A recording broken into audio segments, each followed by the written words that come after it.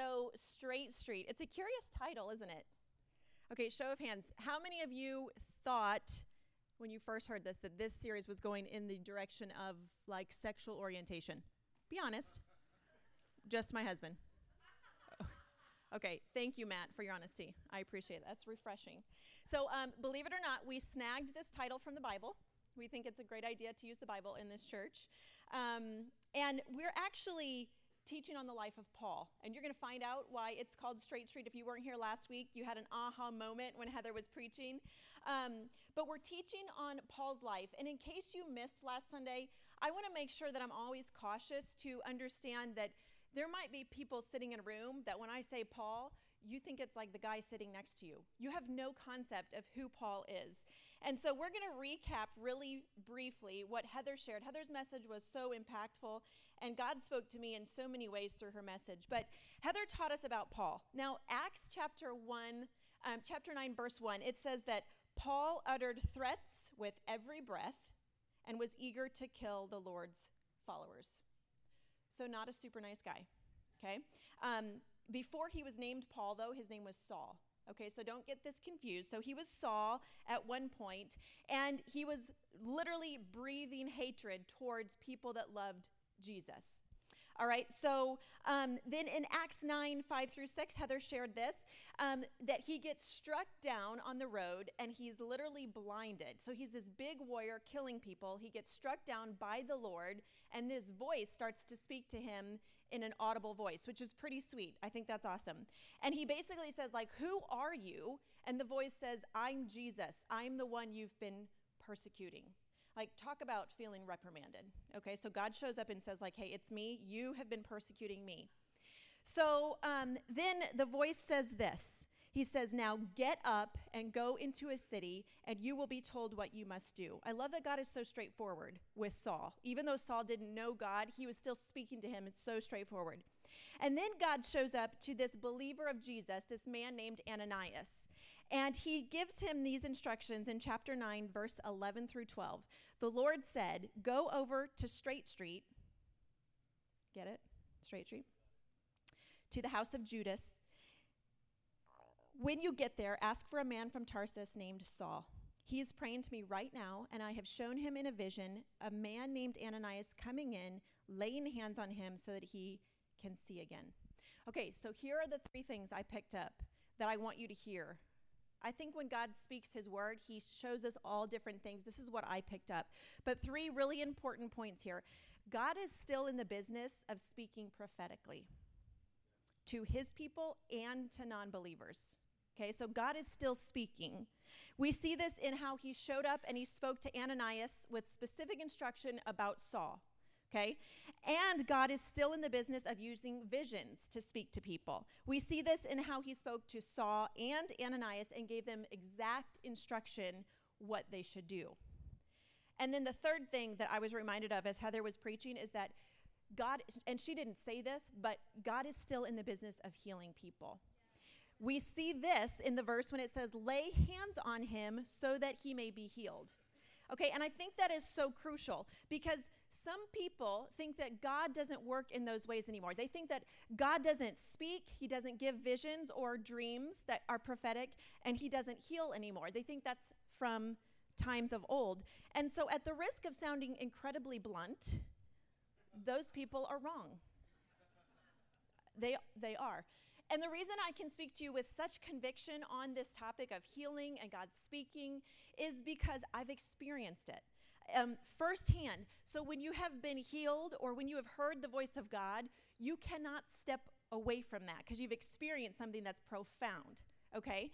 So I know for a fact, if you catch anything today, literally my husband preached for me and then recapping Heather's message, I feel like we could be done today. But if you catch anything, I want you to know this. God still speaks. He still gives visions that are prophetic and he still heals. Okay, so some of you need to claim one of those three truths today. Okay, so jump back to the text that we're talking about. So God speaks to Ananias, and then understandably, Ananias is like, hey, God, hello, the guy hates Christians. I'm a Christian. God, he's going to kill me. He's like, please don't make me do this. And God's like, hey, Saul is my chosen vessel who I have anointed to take the message to the Gentiles, to the kings, as well as the people of Israel. So he's got this big, massive call, and Ananias is part of commissioning him. Guys, I'm so thankful that Ananias had the guts to step into his calling that day, because he very easily could have said, like, God, I'm going to justify my way out of this because I don't want to die today. But he didn't. He obeyed the voice of God. And here's the thing. As one of many leaders in your church, I want you to know this. I believe that Church 214 was birthed to commission you to step into your God-given calling, to do whatever it is you are wired to do to change the world right around you. The mission of the church, meaning, I don't just mean this building. When I say church, I don't mean 4 walls or 12 walls or however many walls are here.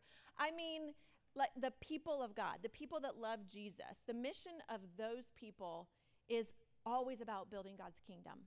No matter what you're doing in your life, it's always about God's kingdom. And so our goal here at Church 214 as your leaders is to equip you with God's word. And some people would say, well, why? Why is your goal to equip us with God's word? Because we know that when you know God's word, you're more likely to walk out God's word. So we don't expect you to walk in a way that you don't understand. And so that's why we take so much passion in teaching you, what does God's word say? Because it's his instruction book for our life. And when we are walking out the instructions that God gives us, he ends up getting glory through a ton of other people because they see the fruits in our lives. Does that make sense? Yeah? Okay. So when we're acting like Jesus, God gets glory because people notice the Jesus within us. So Heather also reminded us last week of the heritage that we have as a church, how we were started from Acts, or we're named after Acts 2, verse 14, and Peter and the disciples stepped forward to start building the Church of Jesus, and we're just over 3 years into that journey, and Heather said something that I absolutely loved. She said, we're not a baby church anymore. It's time for each and every one of us to take our next step in our spiritual development. And, just like I expect my 3-year-old to start changing in ways because he's no longer a toddler or a baby, we expect the same of you. And we're going to do that in love with you and come alongside you and help you understand what that means. But we want every single one of you stepping into what God has for you. So if you did miss Heather's message, go to the podcast and listen to it, because she did a great job of reminding us of our church's vision, why we're here, how we calculate growth. What does growth mean to us in this church? And it's going to help you get our church's heartbeat, and it's also going to help you understand if you're growing spiritually. So really, really great message. Now today, I get to cover Paul's first missionary journey. And I know some of you are like, oh, missions work, totally boring. Guys, Paul does some extraordinary things in this account, and like some crazy, crazy stuff that we're going to talk off.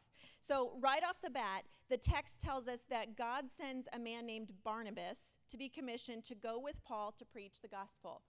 And I love that God always brings people to serve alongside us. I think that's important to notice, that God always brings people. So we're going to read. So if you've got your Bible or your smartphone with your Bible app, you can flip to Acts 13. We're going to start in verse 6. We've got a lot of biblical text today, so please, please, please do not check out. It's going to be good. Okay, it says they've just been commissioned, and it says afterward they traveled from town to town across the entire island until finally they reached Paphos, where they met a Jewish sorcerer, a false prophet named Bar Jesus. He had attached himself to the governor, Sergius Paulus, who was an intelligent man. The governor invited Barnabas and Saul to visit him, for he wanted to hear the word of God. But Elymas, the sorcerer, as his name means in Greek, interfered and urged the governor to pay no attention to what Barnabas and Saul said. He was trying to keep the governor from believing. Saul, also known as Paul, was filled with the Holy Spirit, and he looked the sorcerer in the eye. I love how bold Paul is. And he says, "You son of the devil, full of every sort of deceit and fraud, an enemy of all that is good, will you never stop perverting the true ways of the Lord? Watch, for the Lord has laid his hand of punishment upon you, and you will be struck blind. You will not see the sunlight for some time." And instantly, mist and darkness came over the man's eyes, and he began groping around, begging for someone to take his hand and lead him. When the governor saw what had happened, he became a believer, for he was astonished at the teachings about the Lord. Paul is so brave. Okay, so believers of Jesus specifically, I want you to hear this. People will come into your lives that have evil spirits attached to them.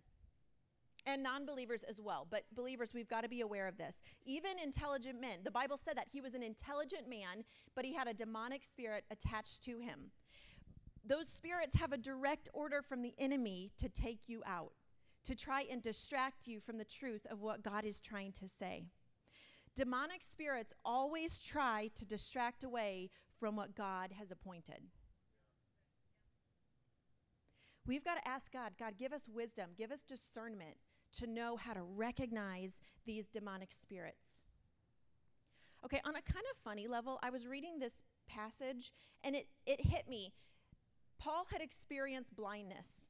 And so Paul sees this demonic spirit, he knows what it is, and he's kind of like, I wonder if that gift still works today. Like it took down a grown man on a road, maybe it'll work for this guy. And he's like, be blind. Yep, that worked. Like, I love that Paul used what he had experienced. And I think for you and for me, it's important to remember that. So often, God allows us to step into a season of life right out of something we've experienced. And usually, it's a hardship. So I want you to keep that in mind, that when you're in this battle, one of my friends just reminded me this morning, he said, I found that usually when it's really bad, it's right on the brink of getting really good. I thought that was really good. So God so often uses the things we've overcome to reach people for his glory. Now, I think in the world of Christians, there's this misconception that Christians should be meek and quiet with no opinions. And nothing about Paul in these chapters is meek or quiet. He is full of confrontation in a good way. Paul was brave. He was bold. He was unwavering in what he knew to be truth. And he spoke with this great authority, the authority of the Holy Spirit within him. And demonic spirits did not waver his belief in Jesus. I think it made him believe even more that the God he was serving was the God that was true. So the enemy shows up, sometimes in the form of spirits attached to other people, for the purpose of distracting us, of trying to take us off our goal. And the enemy starts to launch these attacks at us in order to offset us and the people of God. But here's the deal. God's given you his weapon. It's the Holy Spirit. And Heather spoke about this so beautifully. God expects us, though, to use that power.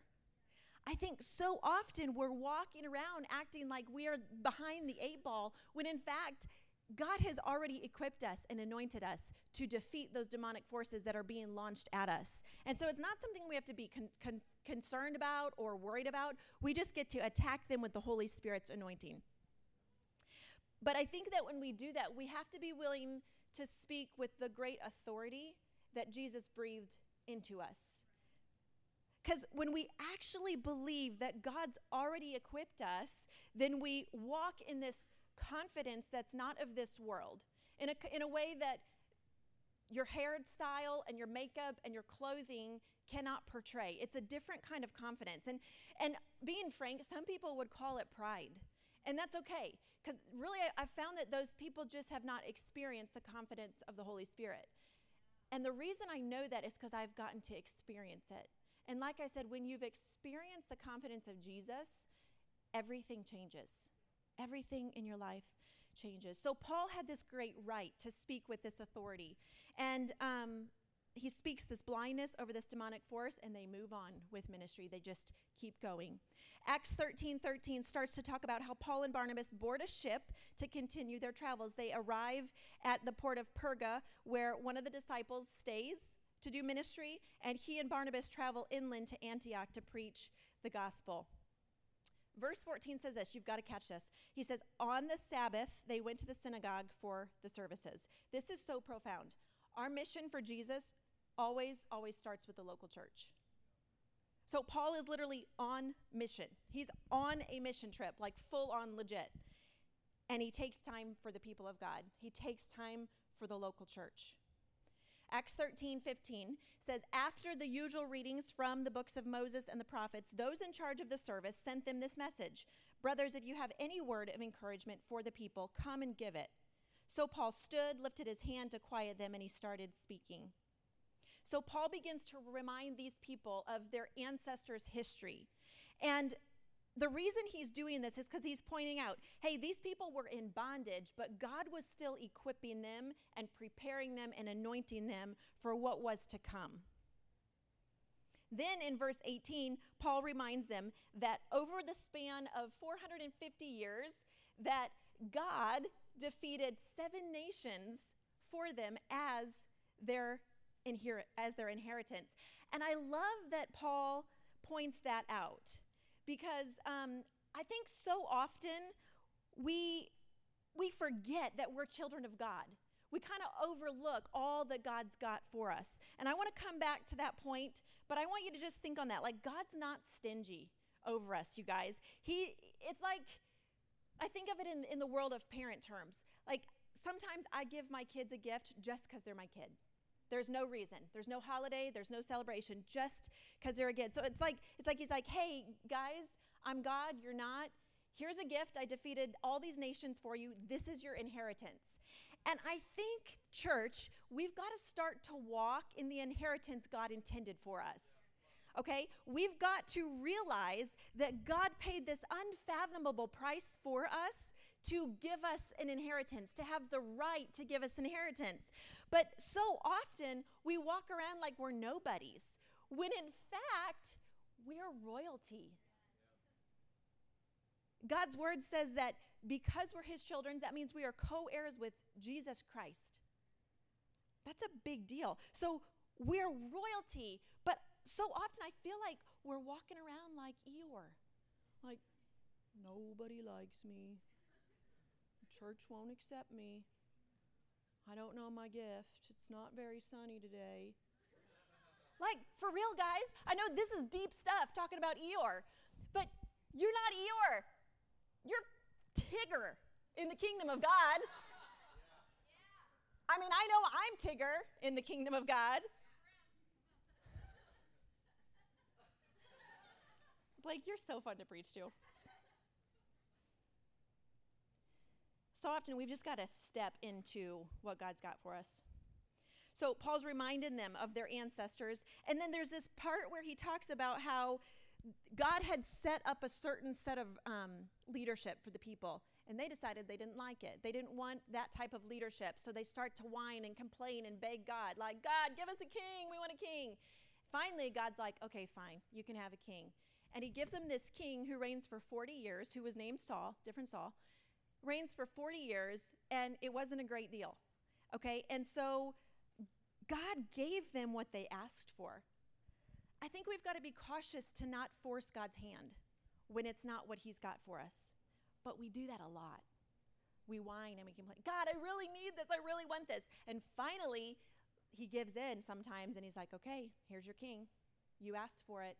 And the people had to go through a lot because they asked for that. Let's not force God's hand, okay? Let's not try to manipulate God's ways. I think it's so refreshing. Paul says this. He says, God just put up with them through 40 years of them wandering in the wilderness. Like, God, Paul just calls it like it is. He's not like trying to sugarcoat it like, well, you know, they'd never been free. They didn't know how to walk without chains. I mean, they just didn't know how to do it. He's just like, no, God had to put up with them while they were whining and wandering, while they were being Eeyore instead of Tigger. And I think, guys, we do have to do that. We've really got to step in to the truth of who God is. He's the God that gives us freedom, and he's the God that gives us royalty, okay?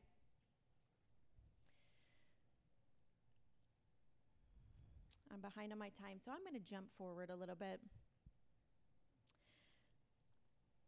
I think some of you sitting in this room know this portion of Scripture really good, and then others of you are sitting here and you've maybe never heard the Bible talked about, and that's good. We're so glad that you're here. You're actually the reason that we're here. So I'm going to read this portion of Scripture. This is for you. Verse 22. But God removed Saul and replaced him with David, a man about whom God said, I have found David, son of Jesse, a man after my own heart. He will do everything I want him to do. It is one of King David's descendants, Jesus, who is God's promised Savior of Israel. Before he came, meaning Jesus, John the Baptist preached that all the people of Israel needed to repent of their sins and turn and be baptized. As John was finishing his ministry, he asked, "Do you think I am the Messiah?" "No, I am not the Messiah. He is coming soon, but I'm not even worthy to be the slave that unties the sandals on his feet." He says, "Brothers, you sons of Abraham, and also you God-fearing Gentiles, this message of salvation has been sent to us." The people of Jerusalem and their leaders did not recognize Jesus as the one the prophets had spoken about. Instead, they condemned him, and in doing this, they fulfilled the prophets' words that were read every Sabbath. They found no legal reason to execute him, but they asked Pilate to have him killed anyway. And when they had done all that the prophecies said about him, they took him down from the cross and they placed him in the tomb. And then here is my very favorite part of all of history, this one line in the Bible. It says, and then God raised him from the dead. And over a period of many days, he appeared to those who had gone before him. So then Paul starts speaking in current day to the people listening. So he's reminded them of all that God's accomplished. And then he says this, "And now we are here to bring you this good news." And I would say that to anyone sitting in this room that doesn't know Jesus. Pretend like you're sitting there listening to Paul say this for the first time. We are here to bring you this good news. This promise was made to our ancestors. God has now fulfilled it for us, their descendants, by raising Jesus. This is what the second Psalm said about Jesus. "You are my son. Today I have become your father. For God has promised to raise him from the dead, not leaving him to rot in the grave. I will give you the sacred blessing I promised to David." Another psalm explains it more fully. "You will not allow your Holy One to rot in the grave." And so this is not a reference to David, for after David had done the will of God in his own generation, he died, was buried with his ancestors, and his body decayed. No, this is in reference to someone else, someone whom God raised and whose body did not decay. He says, "Brothers, listen. We are here to proclaim that through this man Jesus, there is forgiveness for your sins. Everyone who believes in him is made right in God's sight, something the law of Moses could not do. But be careful. Don't let the prophet's words apply to you, for they said, 'Look, you mockers, be amazed and die, for I am doing something in your own day, something you would not believe, even if someone told you about it.'" Church, we cannot miss what God is doing in our day. We cannot mock God.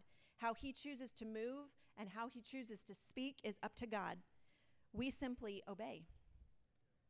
This next portion tells us that because people rejected the teachings that Paul was giving them about Jesus Christ, God allowed his spirit to be removed and his people to be removed and put somewhere else. I hope that's never true of us. I hope that we never get so set in our ways that when God starts to move in a way that we think is different or unexpected, that we're like, "Oh, I'm out." But I've seen it happen. Verse 42 says this: "As Paul and Barnabas left the synagogue that day, the people begged them to come back again the next week. Many Jews and devout converts followed Paul and Barnabas, and the two men urged them to continue to rely on God's grace. The following week, almost the entire city turned out to hear them preach the word of the Lord. But when some of the Jews saw the crowd, they were jealous. So they slandered Paul, and they argued against whatever he said. Then Paul and Barnabas spoke out boldly, and they declared, 'It's necessary that we first preach the word of God to you Jews. But since you've rejected it and judged yourself unworthy to enter for eternal life, we will offer it to the Gentiles. For the Lord gave us this commandment when he said, I have made you a light to the Gentiles to bring salvation to the farthest corners of the earth.' When the Gentiles heard this, they were very glad, and they thanked the Lord for his message," right? I'm very glad the message was brought to the Gentiles. So the Lord's message spread throughout that region. And then the Jews stirred up the influential religious women and the leaders of the city, and they incited a mob against Paul and Barnabas, and they ran them out of town. So they shook the dust from their feet as a sign of rejection and went to the town of Iconium. And the believers were filled with the joy and with the Holy Spirit. There is so much important stuff to notice in this passage. I think specifically as a church leader, I just go, wow. I can't even fathom having the guts to go to the edge of a town and shake the dust off my feet and go, I tried. They rejected it. That is guts. But I want to talk about the jealous spirit that Paul references here. Jealousy is so unattractive. I notice it most often in social media. Like I just saw it this week. A friend of mine was on vacation and she posted this beautiful picture of her relaxing with her husband by the beach. And within a moment, there was this comment like, so jealous, girl. So unfair. And the young kids, like, I don't know the short, cool words anymore because I'm getting old, but the young kids call it jelly, like, so jelly. Jelly is not attractive. Jelly does not look good on anyone. It is not a pretty accessory. So how do we know a jealous spirit? And I'm not talking just like, man, I wish I had that kind of a car. Like, that's earthly jealousy, and we can get over that. I'm talking about a spiritual jealousy that causes people to get totally off track. Here's how you know a jealous spirit. When it starts to bring slander against the people of God, that's from the enemy. A jealous spirit is always seeking to gather a crowd to agree with them. That's how you know a jealous spirit. That jealous spirit caused the people to run God's anointed men right out of their world. Paul recognized this spirit, and so he gets to the edge of their town and he literally wipes his sandals of every speck of that seed of jealousy. Not because he thought he was better than them, but because he wanted nothing to do with offsetting God's purposes. So be so cautious. Stay away from a jealous spirit. If you start to recognize it, if you start to see like, man, these people are inciting a mob about God's chosen people, that's jealousy. That is not of God. That is from the enemy. Okay, so chapter 14 continues their journey. Verses 1 through 6 repeat really similar events. Same thing. They preach the gospel boldly. People freak out. They get thrown out. But Paul and Barnabas just carry on. Like people are getting saved. God's grace is growing, but people get jealous. And this jealousy, this jealous spirit keeps coming up. And to be honest, guys, I wanted to gloss over it. I was like looking like, God, what else is in this chapter that I can talk about? Because I don't really want to be the message bringer of the jealous spirit. I just don't really want to talk about it. What is fluffy in here that would be more fun to talk about? Like, I like to have fun when I preach. I like to laugh. And this just kept coming up. It's just all over these chapters. Verse 2 says, some of the Jews, however, spurned God's message and poisoned the minds of the Gentiles against Paul and Barnabas. The word spurned means to reject with disdain or contempt. Being a part of poisoning people's minds against men and women of God is not something you want to get caught up in. I've seen it tear apart churches and families and communities. So we just want to stay away from that. It's such dangerous territory. But hear this, when you're right in the middle of God's will, when you're walking the path God's got for you, people are going to be against you. People aren't going to be cheering you on all of the time. You'll have some, and those people are awesome. Hang on to them. But you're going to come across disdain. So you've got to stay encouraged. You've got to stay the course because people are going to come and go from your life. And that's okay. Paul experienced that. Jesus experienced that. You're in great company if you're experiencing people disdaining you because of the sake of God. Okay, jumping back, Acts 14:3, the apostles stayed there a long time. Even though they were being talked of like all this contempt, they stayed there and they preached boldly about the grace of Jesus. Hear that. They stayed there. No matter what was said of them, they stayed. And the Lord proved their message was true by giving them power to do miraculous signs and wonders. But the people of the town were divided in their opinions about them. Some sided with the Jews and some with the apostles. Like, for real, guys? And then a mob of Gentiles and Jews, along with their leaders, decided to attack and stone them. When the apostles learned of this, they fled to another town, and there they preached the good news. Here's what I catch. These people are talking bad about us. We're still on mission. We carry on. We carry on. We're on mission. We carry on. We can't be distracted by the haters. Barnabas, we can't worry about what they're saying. Paul, man, you know who you are in Jesus. Like, carry on, man. We've got this. There's people that are going to sit in hundreds of years from now in Church 214, and they need to know how we carried on, even though people were stoning us.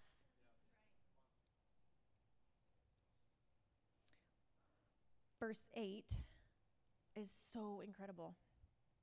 Paul and Barnabas come upon this man with crippled feet. He'd been crippled from birth, and so he had never walked. So he's sitting, and he's listening to Paul preach, and he's looking Paul straight in the eye.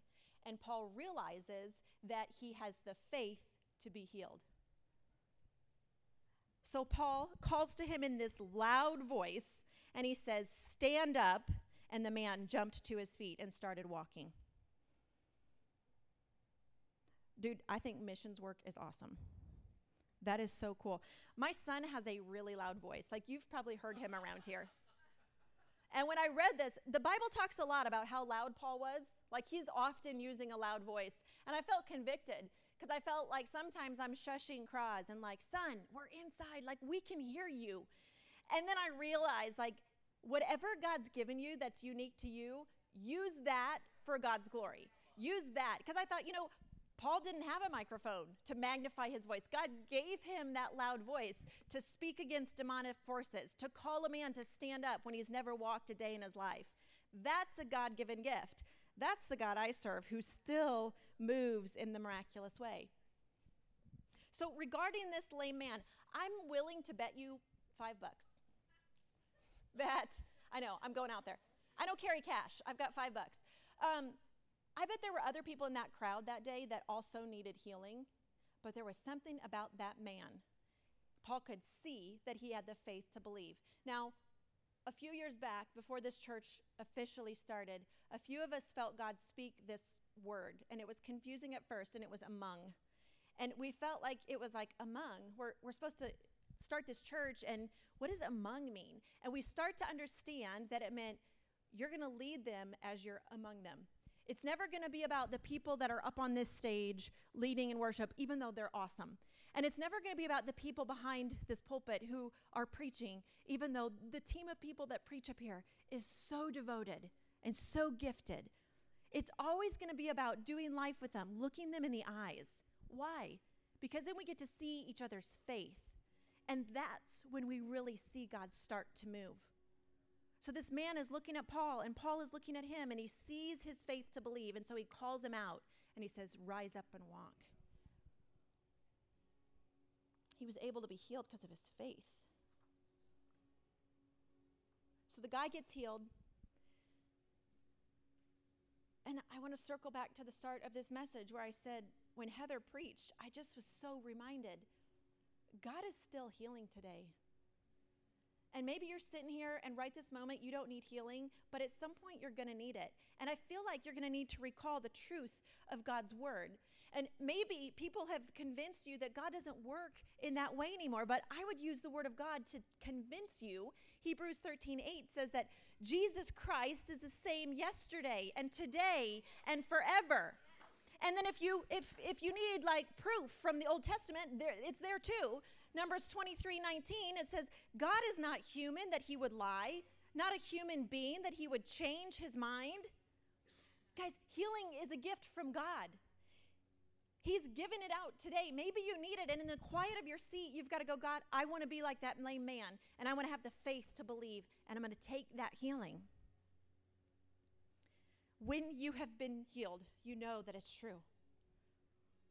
James 1:17 says, every good and perfect gift is from above, coming down from the Father of the heavenly lights, who does not change like shifting shadows. So God gives physical healings, and many of us have experienced that. But I want to talk today about some spiritual healing that some of you in this room need today.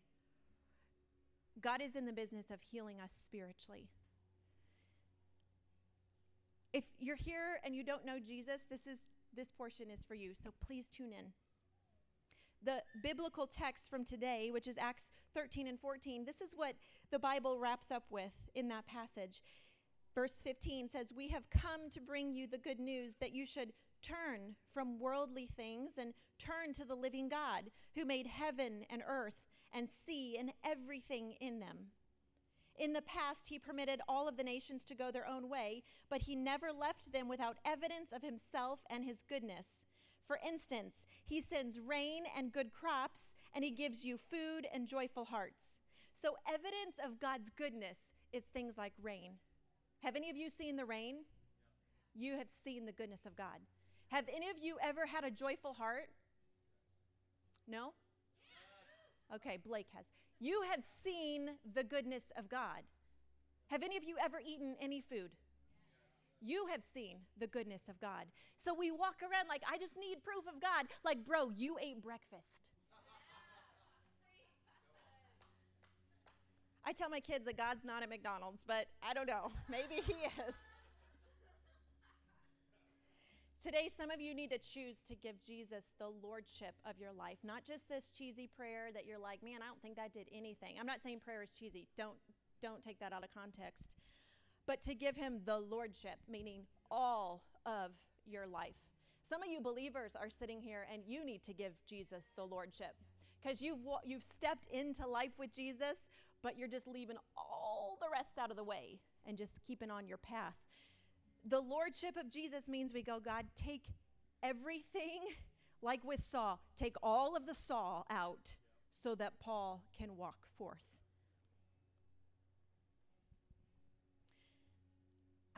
Will you guys all just bow your heads for a minute? I don't usually do salvation like this, but I feel like I'm supposed to. I feel like there are some people here that need some privacy because this might be the first time that you've ever chosen Jesus. And if that's you, I want to just know who I'm going to pray for. If you need Jesus to be the Savior of your life, to give him the lordship of your life, I'm going to ask you to just slip your hand up. Not so anyone else can see you, but so that I know who I'm praying with when we have this moment. And so I see two of you right now. I see two hands, and I just want you to know that this is what this church is about. It's about your stepping into life with Jesus, and then about us discipling you into the ways of Jesus. And the coolest thing is that Jesus stretched his arms out on a cross so that you would notice him. And I want you to know that right now, as you're stretching your arm out, he notices you. He sees you. He's looking you right in the eye, and he goes, yep, she's got the faith. Yep, he's got the faith too.